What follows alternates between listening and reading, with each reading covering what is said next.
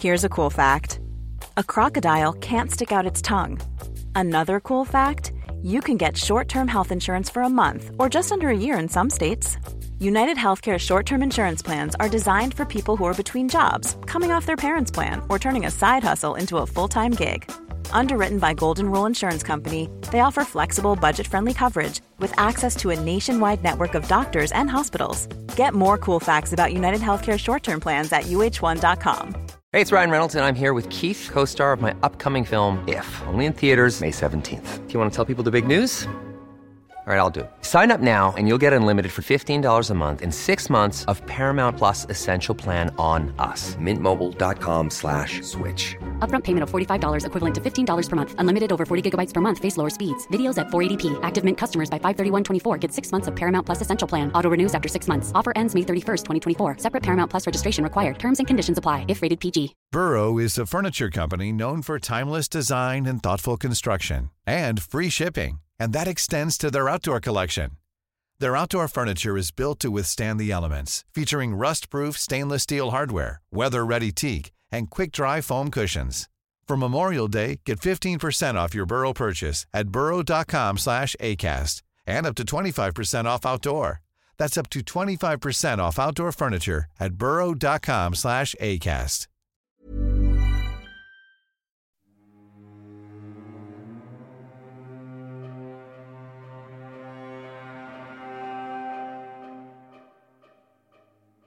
This episode contains distressing themes and descriptions of sexual violence.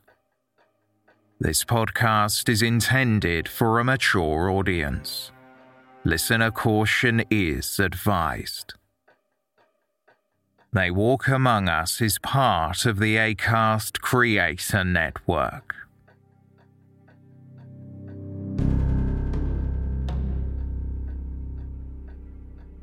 Cinema owner Peter Moore had been arrested for the murder of Tony Davis at Penzance Beach in North Wales in December 1995.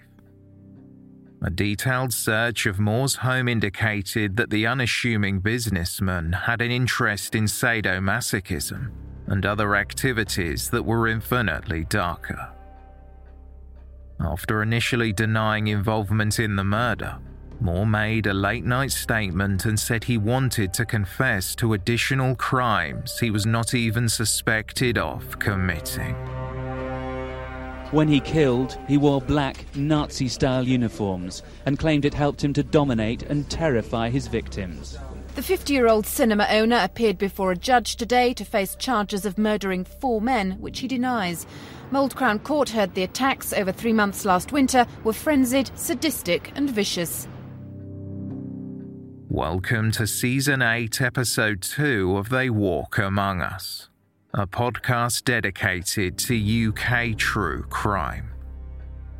Please listen to Season 8, Episode 1 for Part 1 of this 2-part case.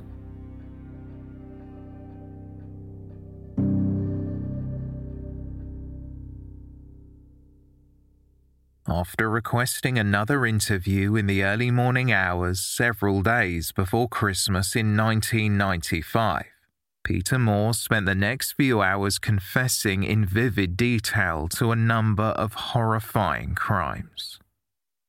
Moore told investigators he had been responsible for crimes as far back as the 1970s, including attacks on men in the Conwy Valley and Penzance Beach. He also said, "I want to admit to both of the murders in Anglesey, the murder on Penzance Beach, and also I want to admit to another murder that you don't know about, which I committed in the Clogainog Forest near Ruthin." Peter Moore recalled witnessing an attack in New Brighton 20 years before he began assaulting people. Moore said, "It was a truncheon attack on a gentleman in a lock-up cubicle. I observed but did not take part in it, but he got a good battering. The truncheon was soaked in blood afterwards." When asked why he owned a truncheon, Moore replied, "For the purpose of beating men up, I expect." Moore explained the first person he had attacked was a drunk farm worker in the early 70s. He had seen the man walking from the centre of Denbigh to a roundabout beside Brookside Mill and pulled over to offer him a lift. Moore then bludgeoned the man with a truncheon several times before dropping him off at the side of the road, but denied sexually assaulting him. Moore said, "I think it would be called a sexually motivated attack, as I would take pleasure at the time and after I had gone away." Moore committed more assaults near a caravan park in Errol Hall and at a bypass picnic area at Hertford. Moore had gone to the public toilet and used a truncheon to attack someone he described as a fellow who was just looking for sex. Moore said he missed the man with the first swing of the truncheon, but partially stunned him with the second. Moore told detectives, "He managed to get to his car, and I endured a hell of a chase through the best part of Cheshire. It was like something out of Starsky and Hutch, actually. We did U-turns at traffic lights and all kinds of things. Anyway, I got away with it. I don't think he was quite so prompt at going through red lights as I was." Moore went on to describe how films influenced his attacks, with the idea behind an assault on a lorry driver near Ruthin coming from a Clint Eastwood movie. Moore said that he put a brick through the windscreen as the driver slept and waited for him to get out of the cab. Quote, "He came out in absolute pitch black, and I pulled his sleep suit or tracksuit down. He began to squeal and fight, and I hit him with my truncheon and knocked him on the floor. When he started to fight back, I reached for my flick knife. He screamed and I ran away."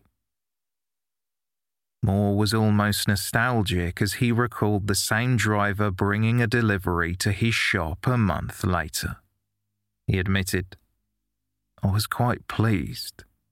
There was a satisfaction about all these, about being able to go and do it. Those attacks were of a different nature than the murder attacks. There was no feeling of sexual gratification from the murders. There was a totally different approach." Moore admitted to wearing leather clothes to appear more dominating and to intimidate his victims. He then spoke about what prompted him to change from assaulting men to killing them. Moore said that his mother had died in 1994, and soon after his 2 Alsatian dogs passed away. His favourite cat from the cinema was run over, and all of the koi in his fish pond died after it was struck by lightning. He explained he was then alone and free to do what he wanted. Moore said, "Death just seems to have followed me everywhere. I don't really know what was going through my mind, but I've been under unbelievable pressure, financial, and the string of deaths that followed me. Mum and I were the best of friends. I did my best for her, but I missed her dreadfully." Moore had bought a knife from a hunting shop in Rhyl for £25 around the time of his 49th birthday, and he intended to kill someone with it. Speaking about the murder of Henry Roberts in September 1995, Moore said that he had noticed the isolated cottage in Cogelliog, Anglesey as he drove along the coastal road to Holyhead on his way to work. One day, Moore decided to stop at the house, and Henry came out into the yard and began shouting at the bizarrely dressed stranger that he was not Jewish. Moore explained that Roberts probably thought that he was a Nazi soldier because of the clothing he was wearing. Moore said, "I knifed him several times with a knife I bought from Rhyl with the intention of killing someone. I stabbed him pretty well all over. I was alone. After Henry fell to the ground, Moore pulled down his victim's trousers and stabbed him in the buttocks before leaving. He told detectives that he had no regrets about what he had done.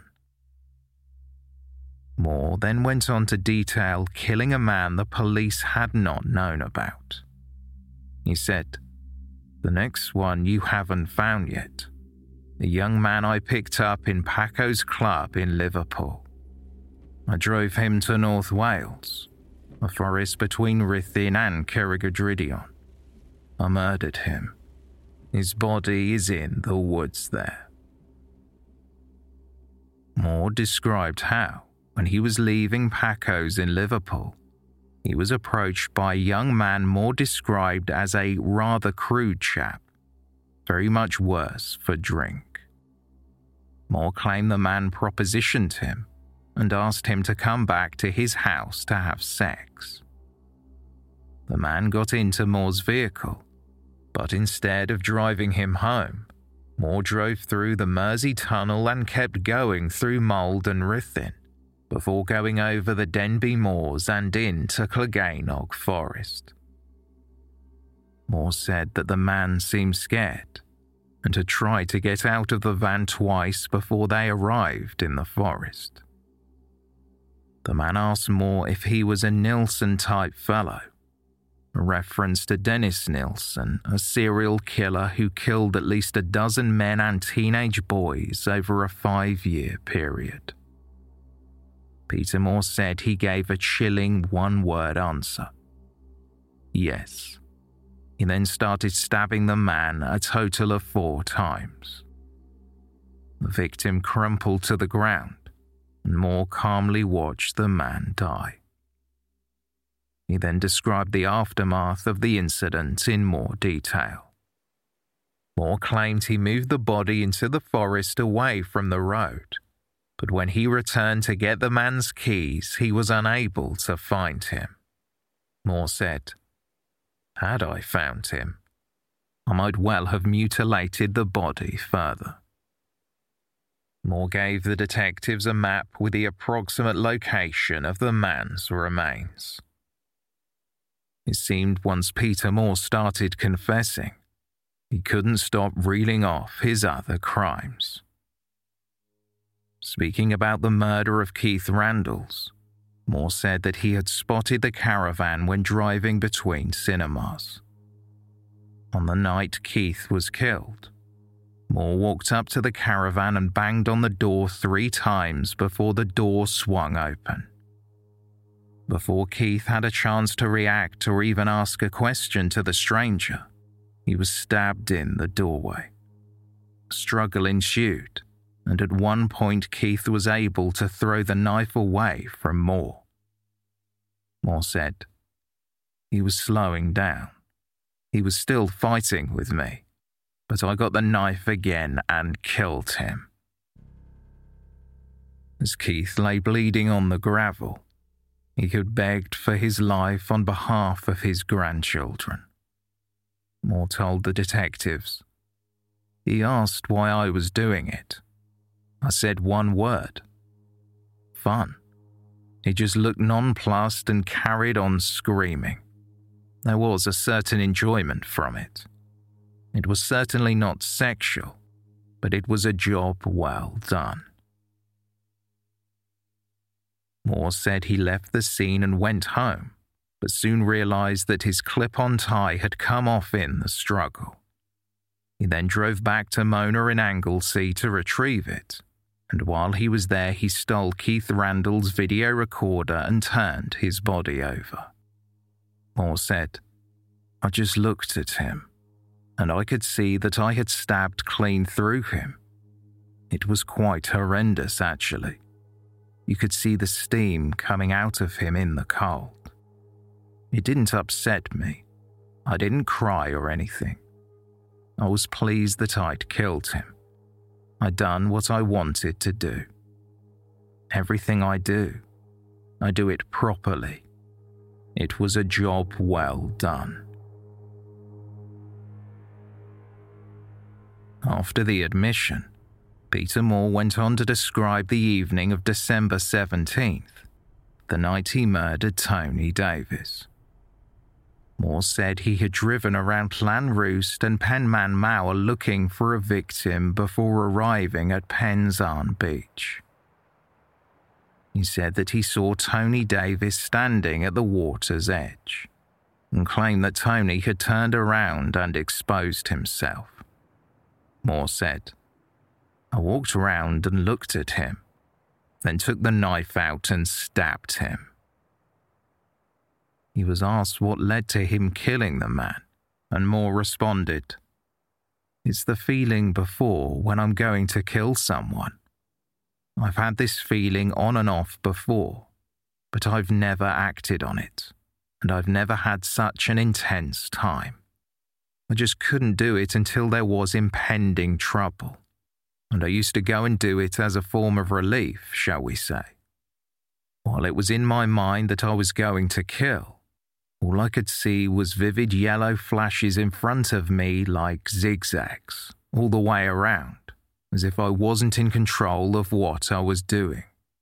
While I was travelling there, I wasn't in control. I can't explain. I haven't experienced it before, but I was practically blind. My vision went down to probably almost a circle. I know it comes up when I'm under extreme pressure. I don't know. I just don't feel the least bit sorry for anybody." When asked how he felt after killing his victims, Moore said, "It was easy. Just like a knife through butter." Moore explained that he believed his staff was stealing from him in the cinema, and he was being ripped off by millionaires, so he had to get back at society. He said that he was afraid the banks would repossess his house, and he felt like everything was against him personally. Moore would admit that he had planned to allow himself to be caught after killing one more person. He said, "I've been treated badly by the bank manager. I'd have made an appointment to see the manager and gone and killed him there and then and waited to be arrested. Then I'd have told the police what I've been up to. I think that would have been the end of it." Peter Moore's confession was alarming, and the police immediately set off to the location he had marked on a map to look for the unnamed victim they had not yet found. Clogainog Forest spans over 50 square miles on the outskirts of Ruthin. The expansive woods contain large conifer trees that were planted in the 1930s. On a cold evening in late December 1995, investigators followed Moore's map to a secluded area in the forest and saw a remote track covered in light snow. Home Office pathologist Dr. Waite would describe the lengths he had to go to find the body. He later said, "The scene was almost impenetrable, and I had to use a saw to get to where the body was hidden. I saw my way through the trees. It was hard work, and we only had a small handsaw." On the forest floor, they found the severely decomposed body of a man wearing blue jeans crumpled around his ankles and black trainers on his feet. There were a set of keys on a cord around his neck, but his head and right arm were missing. The lower jaw was located a few feet from the body, and the rest of the head was found a few yards away. Despite the level of putrefaction, the pathologist was able to determine that the victim had been stabbed 4 times in the abdomen, and his body had been disturbed by predators in the area as it decomposed. With the 4th victim found exactly where Moore said they would be, the investigators then had to try and identify the man Moore claimed he met in Liverpool. It only took a few days for the police to connect Moore's account to a missing man from Birkenhead, 28-year-old Edward Carthy. Edward's mother died when he was a teenager, so he spent his formative years living with his older sister Lynn and her family. As an adult, Edward, an openly gay man, began to struggle with drug and alcohol addiction according to news reports. Edward had been left heartbroken when his boyfriend took his own life in the months before he himself was killed, describing how he would not have hurt a fly. A clergyman who worked at the night shelter where Edward stayed often said, "He was a nice, gentle man. He was trying his best to overcome his problems." Edward Carthy was last seen leaving Paco's nightclub in Liverpool with an older man who was dressed in leather trousers and a leather jacket in October 1995. When he did not contact his sister for a few days, he was reported missing. 7 weeks passed before Lynn was told that her brother had been murdered. Edward's family and friends were devastated. However, unfortunately, the pursuit of justice was far from smooth, as Peter Moore called for another interview with detectives, and it was then he completely changed his story. Moore told the investigators that he had made everything up to cover for the real murderer, a man he claimed was a friend of his. He said that while he was present for the murders, someone else had killed the victims, and it was someone the police had not interviewed. Moore said, "There's an awful lot more you haven't spoken to. The person in question was not known to some of my friends. I would like to say if you have not found out, we will leave it at that. I will never tell you who it is for personal reasons."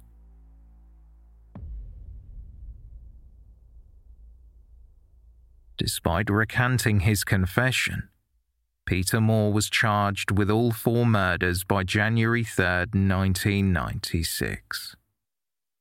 While the charges stunned most of those in North Wales, they were a welcome relief for Nigel Owens, who had been falsely accused of killing Henry Roberts and spent the end of 1995 behind bars until the murder charge was dropped. People who knew Peter Moore were shocked that he had been charged.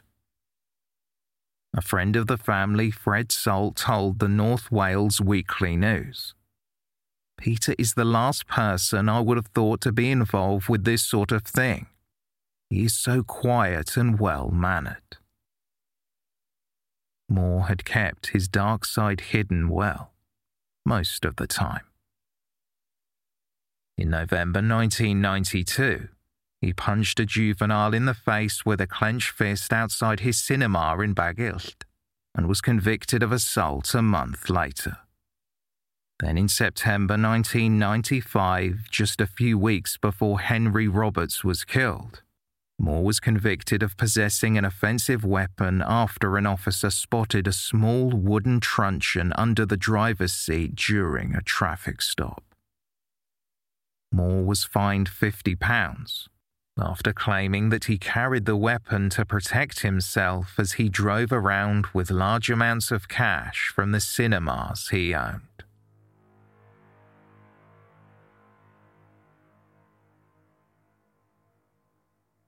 Moore pleaded not guilty to the 4 murder charges, and while he was remanded into custody, he was declared bankrupt, and his cinemas were closed. Before he was committed for trial, the police questioned Moore about several historical incidents that occurred in the Conwy Valley.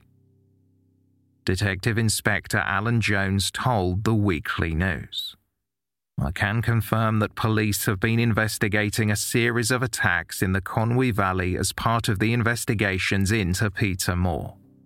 There were a number of attacks over a 10-year period starting in the later 1970s, but not all of which were in the Conwy Valley.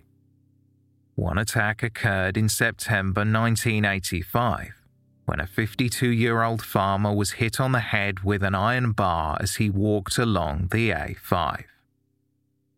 The man managed to walk 2 miles home and was found bleeding and suffering from a concussion the following morning. A month later, a similar attack was reported on a 64-year-old man at Conwy Morfa. Then in March 1986, a man in Glanconwy was knocked off of his bike and beaten. 2 months later, another man was attacked outside Groes Inn after getting off a bus. He was bludgeoned on the head and fought with his attacker, who at one point pulled out a knife. The victim's head injuries were so bad that he required 50 stitches. At the time, the lead detective on the case said, "This is a very ruthless and callous individual who could kill. As far as I'm concerned, the attack was attempted murder. We are looking into the possibility of a homosexual motive from words which were spoken by the attacker." In August 1986, Edward Barros, a holidaymaker from Hull, was attacked with an iron bar at Gorse Hill and suffered a broken arm.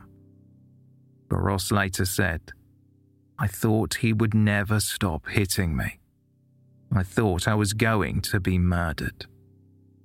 The final reported assault in the spree occurred in November 1986, and the victim was left with severe head injuries after being beaten with an iron bar.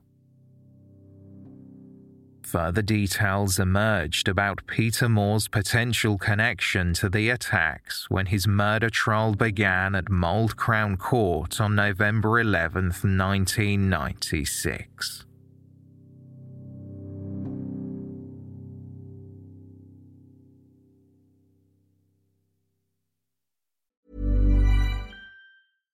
One size fits all seems like a good idea for clothes until you try them on. Same goes for healthcare. That's why United Healthcare offers flexible, budget-friendly coverage for medical, vision, dental, and more. Learn more at uh1.com. How would you like to look 5 years younger? In a clinical study, people that had volume added with Juvederm Voluma XC in the cheeks perceived themselves as looking 5 years younger at 6 months after treatment. Look younger, feel like you. Add volume for lift and contour in the cheeks with Juvederm Voluma XC. Reverse signs of aging by adding volume to smooth laugh lines with Juvederm Volure XC. For important safety information and to find a licensed specialist, visit Juvederm.com. That's JUVEDERM.com. Not for people with severe allergic reactions, allergies to lidocaine, or the proteins used in Juvederm. Common side effects include injection site redness, swelling, pain, tenderness, firmness, lumps, bumps, bruising, discoloration, or itching. There's a risk of unintentional injection into a blood vessel, which can cause vision abnormalities, blindness, stroke, temporary scabs, or scarring. Talk to a licensed specialist to find out if it's right for you. Hiring for your small business? If you're not looking for professionals on LinkedIn, you're looking in the wrong place. That's like looking for your car keys in a fish tank.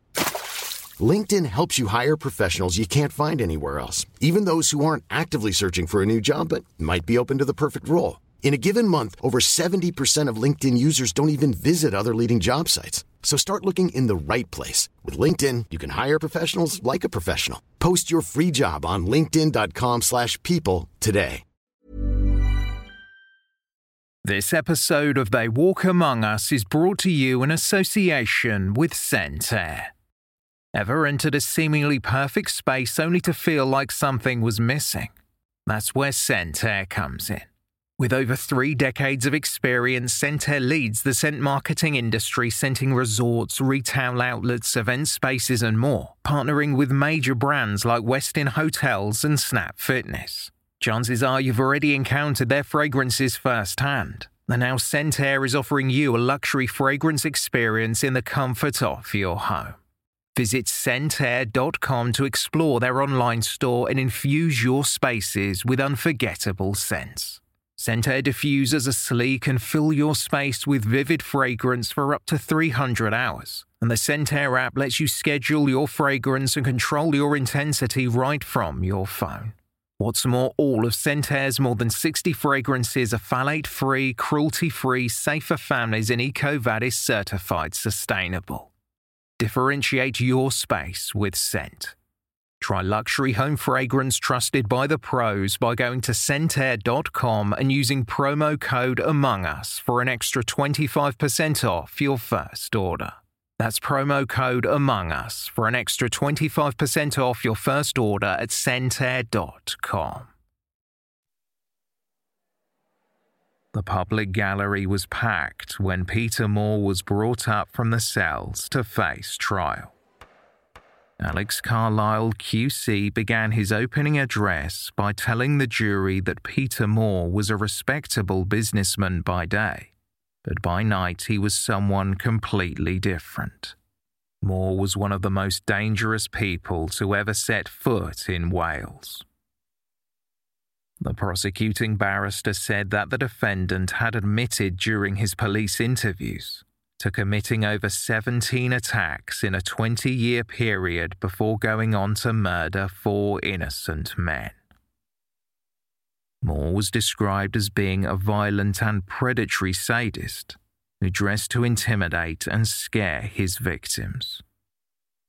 Despite his recantation, Moore had provided information about attacks going back to the mid-70s, and Alex Carlisle QC said, "Some were reported, some were not, probably because of their homosexual context." The prosecutor believed that the death of Moore's mother may have triggered an extremely ugly change in the defendant's behaviour, as he suddenly evolved from opportunistic attacks to murder. Speaking about Henry Roberts' death, Alex Carlisle QC said it was a bizarre coincidence that Moore and his victim had a shared interest in Nazi paraphernalia. Carlisle told the court, "The body was riddled with stab wounds. There were 14 to his front and 13 to his back.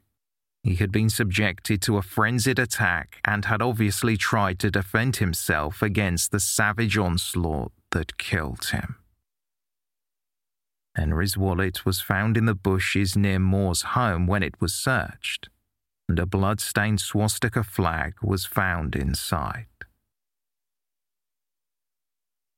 Keith Randalls was described as an ordinary, harmless and conscientious man who was well regarded, and although shy, he had a good sense of humour. Alex Carlisle QC stated, "Poor Mr. Randall's misfortune was to be living on the defendant's route home."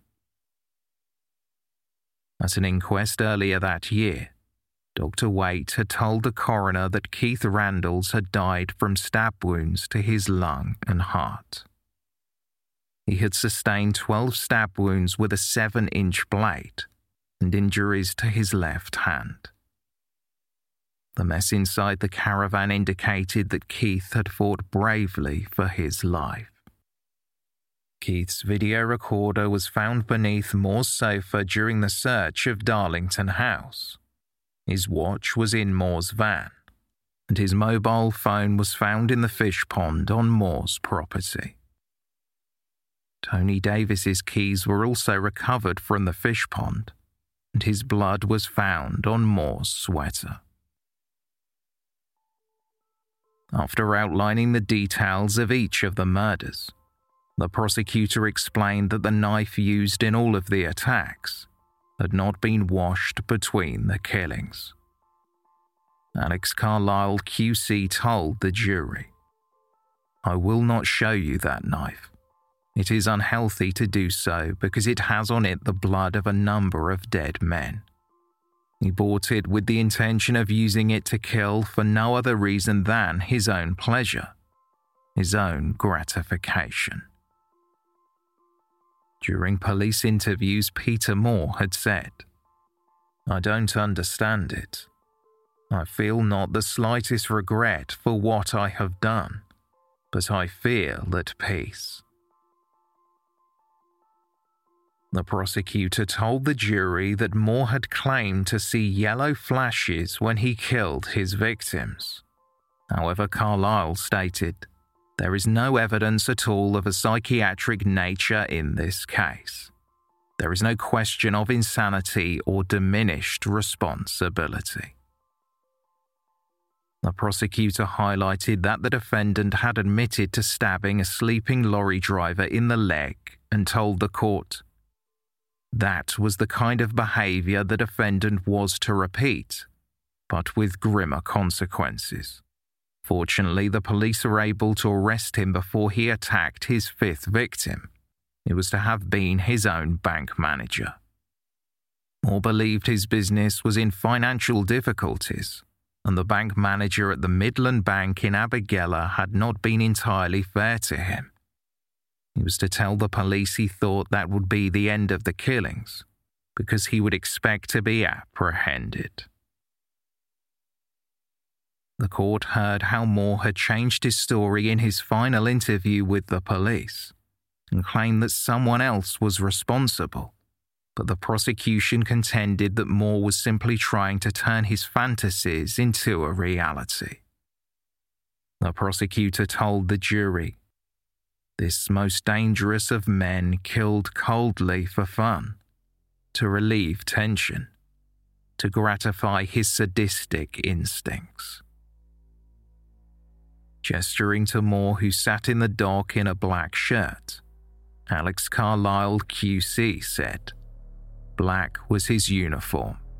He was the man in black, with black clothes, black thoughts, and the blackest deeds."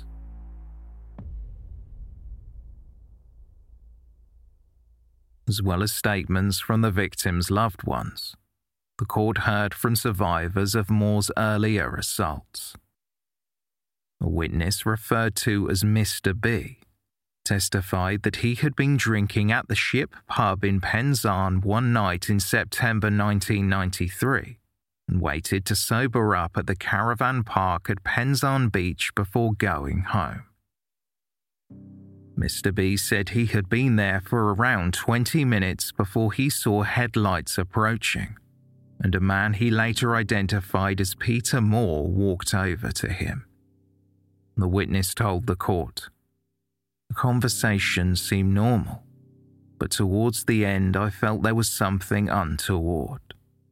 I did not feel happy, and that led me to tell him I preferred women because I thought he was trying to tap me up for sex."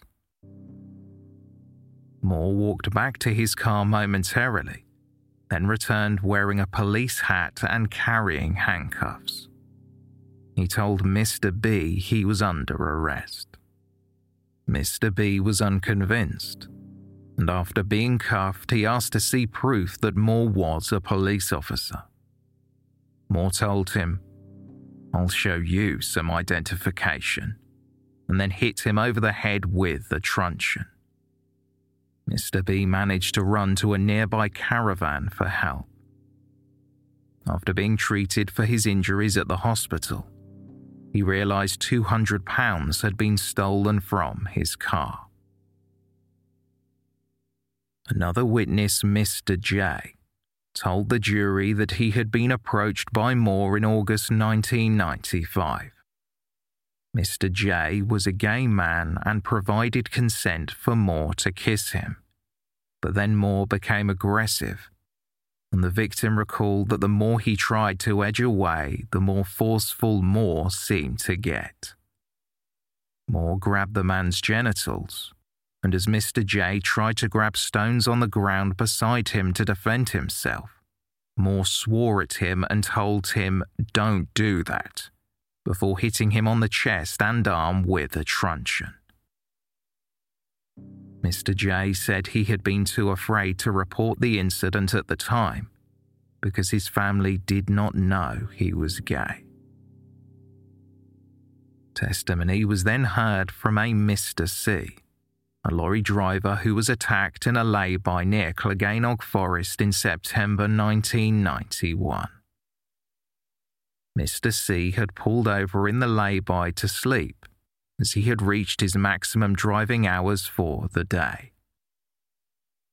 After dozing off at around 7:30 p.m, he was awoken by a noise that made him think a bird had somehow got into the lorry. He went around to the back of the vehicle to investigate, when he was suddenly struck by what he thought was an iron bar. The scar left by the injury was still evident as he testified. Mr. C said that he fought with his attacker, but as he kicked out, he was stabbed in the leg before the attacker fled the scene. Testimony in relation to Moore's initial confession was then introduced. Inspector Geraint Williams told the court that he had been summoned to Moore's cell at Llandudno police station when Moore pressed the alarm bell. Moore had asked for writing materials and spent the next hour writing letters, including one to an associate asking him to take care of his pets, as he intended on making a full statement to the police.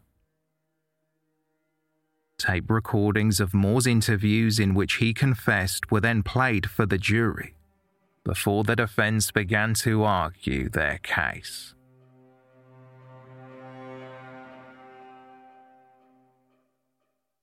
Peter Moore's barrister Eric Somerset Jones QC said that while his client admitted to carrying out over 50 attacks on men, Moore had not committed the murders he was charged with. Somerset Jones told the jury, "The frankness of Mr. Moore's revelations of his connections with the assaults has solved crimes which would have remained unsolved. But the only evidence linking him to the killing arises out of his admission relating to Edward Carthy." Moore claimed that the person responsible was a man the defense said he met in the twilight world of sadomasochism in the summer of 1995. Moore said that he had stopped meeting men on Penzance Beach after the police began to crack down on what was going on. He had instead gone to Llandalas Beach, where he met a man named Alan Williams. Moore claimed that he nicknamed him Jason because Alan Williams was fascinated with knives and had a shared interest in sadomasochism. Moore's defense counsel said, "To many, it's a completely strange world. To some, it's a world they may not believe existed." According to Peter Moore, Jason was new to the area and only knew people he worked with as a waiter at the Empire Hotel in Llandudno. Moore's physical description of Jason was 5 feet 10 inches tall, with short black hair that was greying at the sides. He was around 48 years old and had a slim and clean appearance. Moore expanded on his description. He said that Jason drove a white Datsun and lived on the promenade. They quickly developed a romantic relationship. Moore even gave Jason a key to his home, which he visited numerous times a week. The defendant claimed that he had bought a double-edged knife as a gift for Jason, and also allowed Jason to borrow his leather jacket until he bought his own in December 1995. Eric Somerset Jones QC said, "Mr. Moore lent the jacket to Jason, and he gave him the knife shortly before Henry Roberts was killed. They were in Jason's possession at the time of the 4 murders." After describing the relationship between Moore and the man he supposedly confessed to protect, Jones stated, "This is an opportunity to assess whether Peter Moore is a hard, sadistic killer or a soft man who built a hard shell around himself. He is a weakling starved of heterosexual love who derives satisfaction from humiliating men. He was enmeshed with a killer, and after hours of interviews, began to unburden himself." Peter Moore then took the stand in his own defence. He admitted to assaulting, degrading and humiliating men over a 20-year period, but denied killing anyone or intending to cause serious harm during the assaults. When asked about the attack on Mr. B at Penzance Beach, Moore said, "We were inside the public conveniences when he opened his trousers and exposed the fact he was wearing women's underwear." Moore claimed they then sat in his car and Mr. B noticed a police hat. Moore continued, "I told him I was a policeman and secured him in handcuffs. He asked for identification. I got my wooden truncheon out and threatened him with it. He pleaded with me to let him go, and he ran away." Moore admitted to attacking Mr. J and another witness, Mr. E, with his truncheon. The only thing he found inaccurate about Mr. C's account of being assaulted near his lorry was that Moore had used a gun to bludgeon him, not a metal bar. Moore acknowledged that he obtained sexual pleasure for weeks after the assaults. He said he liked to tell others about his actions as he had strong sexual memories based on violent humiliation imposed on others. Asked about the blood-stained leather jacket that was found during a search of his home, Moore claimed that he had only loaned the jacket to Jason, which Jason had for some time, and Moore only got it back in mid-December. He maintained that his confession was false, and his description of the murders was accurate because they were Jason's words, not his. It was Jason who had told him everything. Moore professed that he and Jason met Henry Roberts at a petrol station, and something about Henry's appearance told Moore that, quote, he was either homosexual or lonely, probably both. Moore said that Jason told him he wanted to attend to the gentleman, which Moore took to mean that Jason wanted to, quote, sexually hurt or assault the gentleman, in the style that I have admitted to doing to other men. According to the defendant, they went to Henry's home, and while Moore waited across the road in the car, Henry began shouting that he wasn't Jewish. Moore said, "He seemed to be panicking and said it several times. I knew that Jason had the knife on him." Moore claimed that he heard Jason tell Henry that Henry was going to die, and he had listened to the details of how Henry was killed when Jason got back into the car.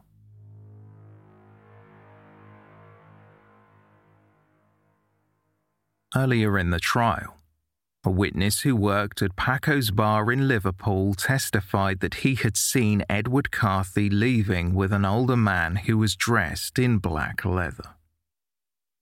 Daniel Hahn told the court that he witnessed Edward talking to Peter Moore about his recently deceased partner, Warwick. The witness said, "They were definitely together. I could tell by their posture and the way they sat." On the stand, Moore claimed that Jason had been with him at the bar, and Jason had been the one to kill Edward Carthy and had hummed Teddy Bear's Picnic as they drove to where the body was hidden. Moore said, "It was a very brutal murder, and I know every detail of it. I was shocked by it. I argued extensively about it with Jason." Speaking about Keith Randall's death, Moore claimed he and Jason had been driving to Holyhead Cinema together on November 29, 1995, when Jason spotted the caravan at the roadworks. Moore said, "He wanted to stop there on the way back because he thought there was a good chance there may be a man in there. I told him I wasn't prepared to do it, and he said he would come back in his own car if I didn't. Peter Moore told the court after being threatened with the knife, he stopped by the junction and Jason got out of the van. He described the windows were open in the vehicle and he could hear 3 distant bangs. Moore said, almost immediately there was shouting. It was almost like a fight going on. Then there was a high-pitched, terrified scream, which went on for some time. Dr. Alistair McPhee, who had carried out investigations at Keith Randall's murder scene, said that there was evidence that Keith had answered a knock on the door as he got ready for bed. Dr. McPhee testified, it is likely he received an injury at some stage and moved a short distance before he was finally turned over onto his back. Moore claimed that as he drove back to Darlington House with Jason, Jason told him how Keith had died after begging for his life. They later returned to the scene as it was in fact Jason who had lost his clip-on tie in the attack, according to Moore. As he gave evidence, Peter Moore made a surprising statement implying that Keith Randalls was a drug dealer. Referring to Moore's earlier admission to urinating on someone after assaulting them, the prosecutor said, "You are doing in the witness box the verbal equivalent of urinating over Mr. Randalls." Describing his account of Tony Davis's death in December 1995, Moore claimed that he had watched Jason follow Tony to the water's edge. Moore told the court, "We knew he was a gay man looking for sex. My thoughts went to murder, and I wondered if Jason had got the knife with him. My thoughts were with the man. I thought he might be in danger. I shouted to tell him to keep away from Jason. I said he's dangerous." In tears as he testified, Moore claimed that Jason came towards him with the knife and knocked him backwards, causing him to hit his head before Jason went over to Tony Davis and stabbed him. According to Moore, he got up and comforted Tony as he died. Moore told the court, "I kneeled down and held the man's hand. He said he loved his wife and that he had got 2 children. He gave me a sigh and died in my arms on the beach."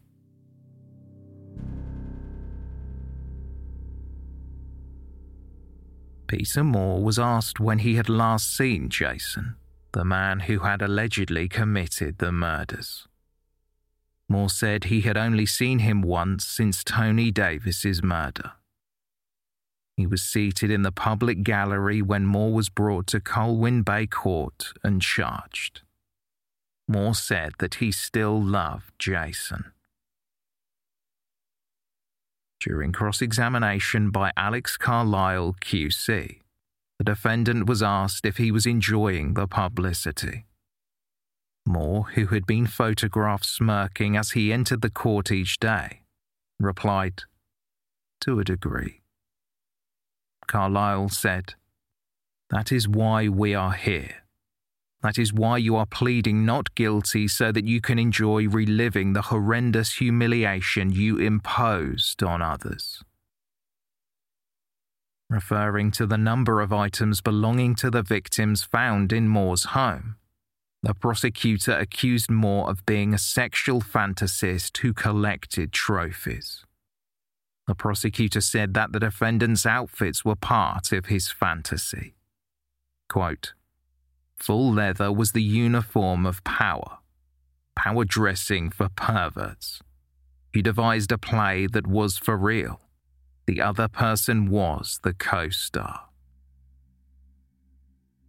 Moore had only mentioned someone else being involved during the last 25 minutes of the final interview, and had initially refused to name Jason because he claimed he wanted to protect him.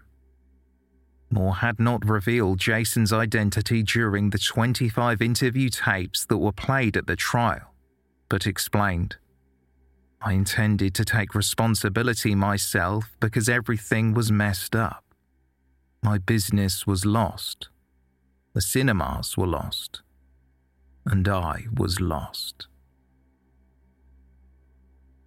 When asked why he had been prepared to throw his life away for murders he claimed he did not commit, the defendant said, "I have seen some dreadful things.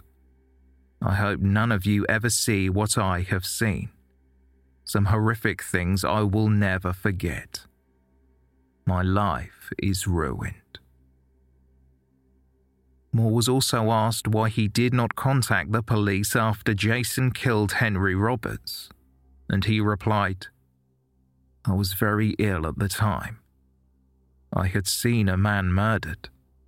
I certainly felt blame when I did tell them, but I felt better that it was at last out in the open."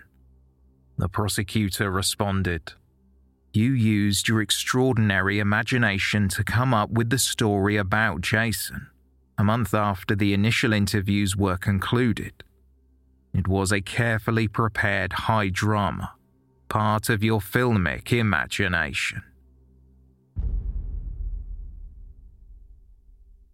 The prosecution argued that Moore had based Jason on the main character from the horror franchise Friday the 13th. Moore had admitted to seeing one of the films in the 1970s, and the prosecution reminded the jury that was when the attacks began.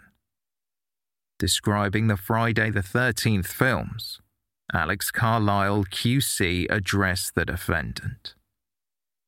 "They are about a man dressed in black who kills with a black-handled knife. A knife like yours. Is this the Jason of the films, a hero of yours? Is he the Jason or your imagination of how you would like to be? Even more aggressive, cruel, but a bit fitter and a bit more athletic?"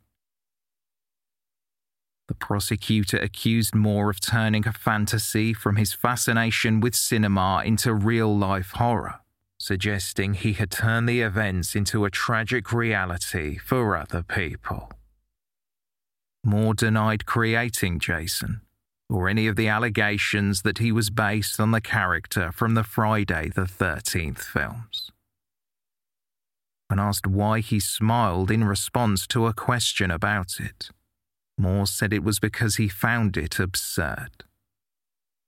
The prosecutor argued that it may be absurd to rational people, but to a homicidal maniac it would be a normal thought. Referring to Moore's claims about Jason's occupation, the prosecutor joked that he was a very lucky waiter if he was given Saturday nights off to go and kill people. Director of the Empire Hotel, Elise Waddy, wrote a statement read to the court that noted she had no knowledge of an Alan Williams or anyone by the name of Jason on their payroll between April 1995 and April 1996. The prosecution had been unable to prove that Jason existed outside of Moore's imagination. Forensic evidence presented to the court showed that a mixture of the different victims' blood had been found on the knife and Moore's leather jacket. Moore's blood was also found on the pebbles next to Tony Davis's body on Penzance Beach, and Tony's coat was found in Moore's house. A forensic expert testified that one possible scenario was that Moore had stabbed Keith Randles and Henry Roberts while wearing the jacket, and had cut himself while attacking Tony Davis on the beach. The expert witness also said that although there was a remote possibility the allegations against Moore were untrue, it would be challenging to explain another set of findings. The defense counsel countered this by saying, The findings could be explained if some person other than Moore had been wearing the jacket at the time of the stabbing. During the time of the attack on Tony Davis, Moore could have cut himself and was shedding blood on Penzance Beach.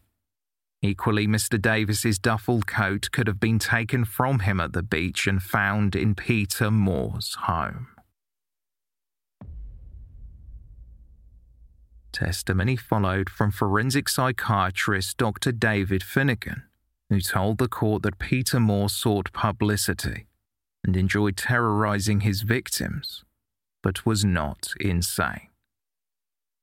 Dr. Finnegan had interviewed Moore in prison and learned that Moore had a habit of going around under the cover of darkness and threatening mostly drunk or vulnerable men before degrading and assaulting them. Speaking about the sexual gratification Moore got from the attacks, Dr. Finnegan testified, "The induction of fear and terror and consequent feeling of power was, I feel, his main motivation. The attacks were always caused by pressure of some kind, even minor pressure."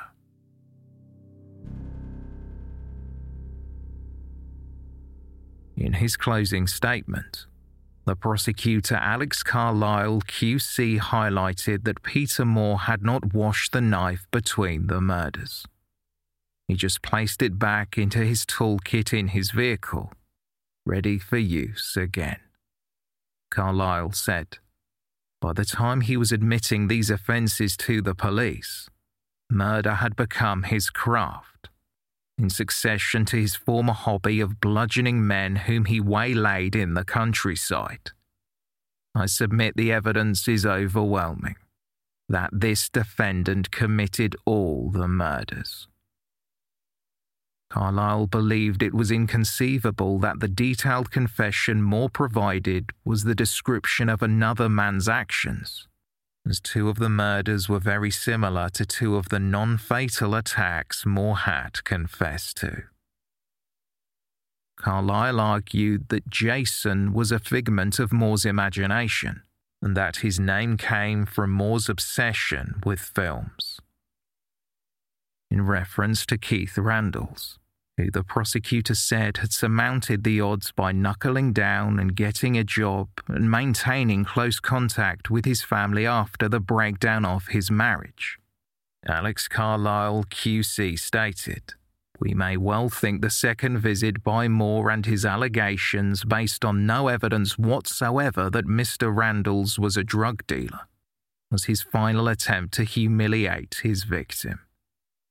Mr. Randles put up a spirited struggle, and the subsequent forensic evidence revealed traces of his blood on Moore's jacket and knife.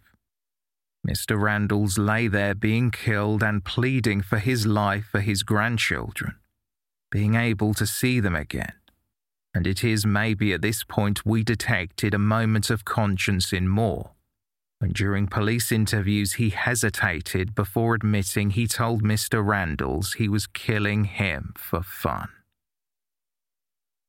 Reminding the jury that he had described Moore as the man in black with the blackest thoughts who committed the blackest deeds, Carlisle said, "We submit that the evidence in this trial has brought out the reality of that." At the end of the third week of the trial, Peter Moore's counsel presented his closing statement. The majority of Eric Somerset Jones QC's speech involved Moore's intention to be convincing during his police interviews, because he was covering for a friend who he still loved. The barrister told the jury that Moore did not shy away from testifying, and that the scientific evidence was still consistent with Moore's claims that Jason was the murderer.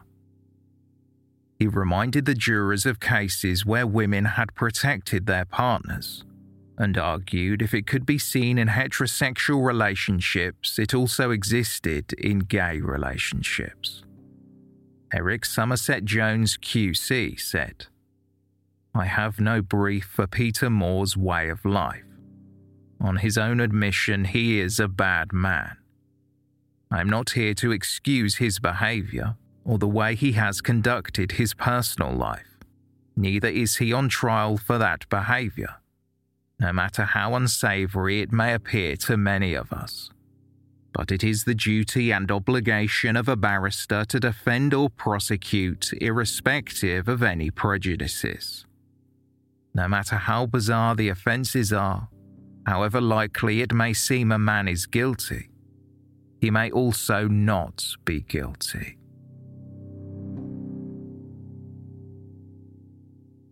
A jury of 8 men and 4 women was sent out to deliberate and returned just over 2.5 hours later.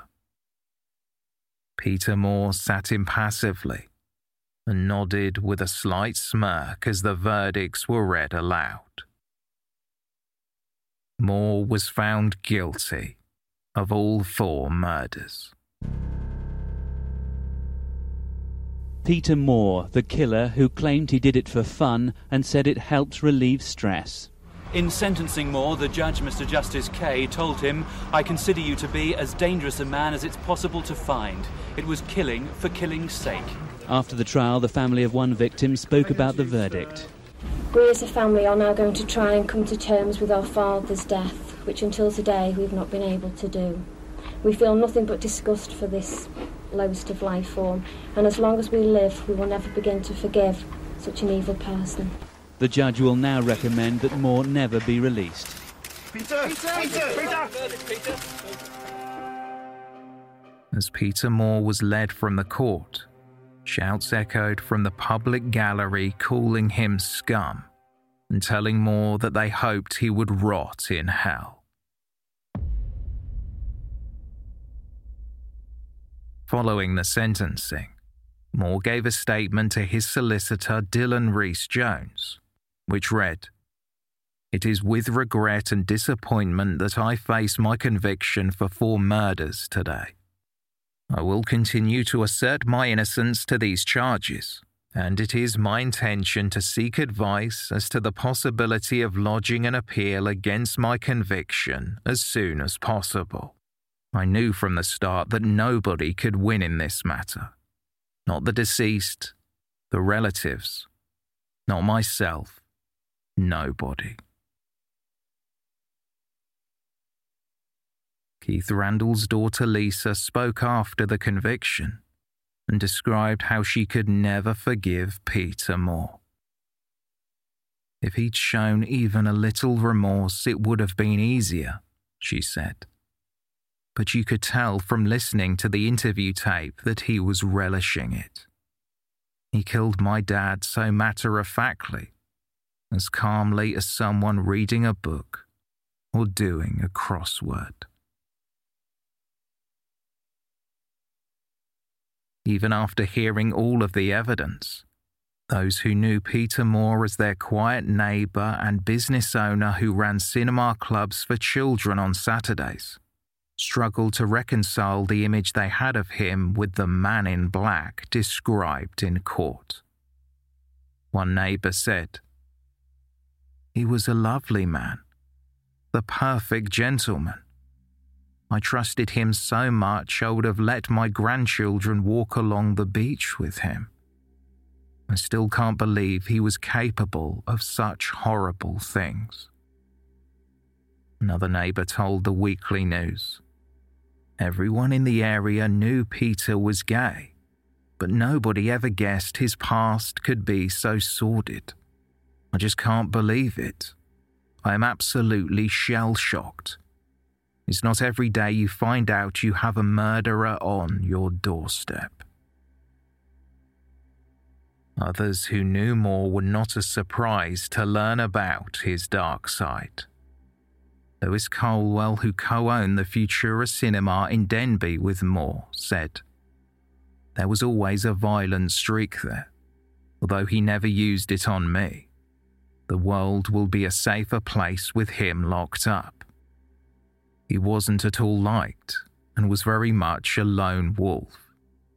He had a lot of trouble when he ran the cinema in Baghilst, but he could take care of himself. He threw out some drunks one night single-handed." Lead investigator Detective Superintendent Peter Ackley believed that the words evil, vile, and depraved were not adequate to describe Peter Moore. He said, "There must be a likelihood that he would have continued, notwithstanding what he said himself, that he was going to kill one more, and then let the story unfold."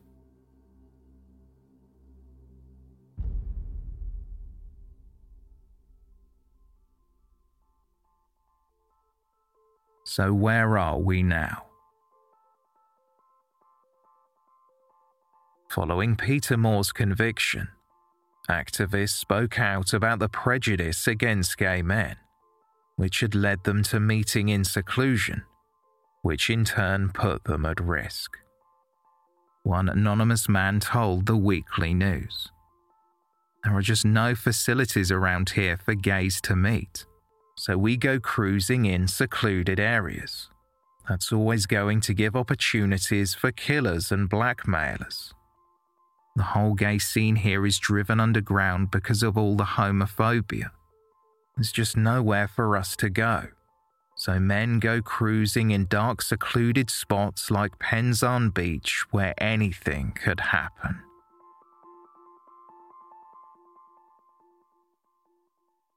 Peter Moore attempted to appeal against his whole life tariff alongside other notorious convicted killers at the European Court of Human Rights in 2009. The appeal was dismissed in 2012, as the High Court found that a whole life tariff was required in cases that involve sexual or sadistic conduct, and there were no mitigating features. Peter Moore remains behind bars in Wakefield Prison and will remain incarcerated for the rest of his life.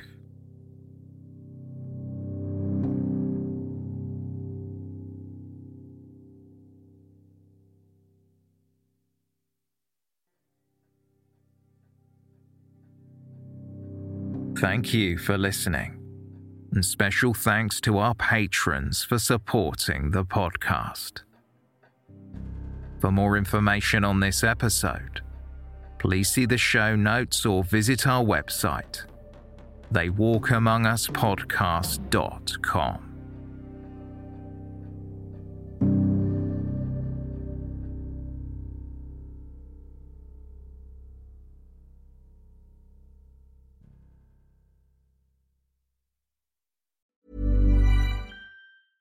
Imagine the softest sheets you've ever felt. Now imagine them getting even softer over time. That's what you'll feel with Boll & Branch's organic cotton sheets. In a recent customer survey, 96% replied that Boll & Branch sheets get softer with every wash. Start getting your best night's sleep in these sheets that get softer and softer for years to come. Try their sheets with a 30-night guarantee. Plus, get 15% off your first order at bollandbranch.com. Code BUTTERY. Exclusions apply. See site for details. Planning for your next trip?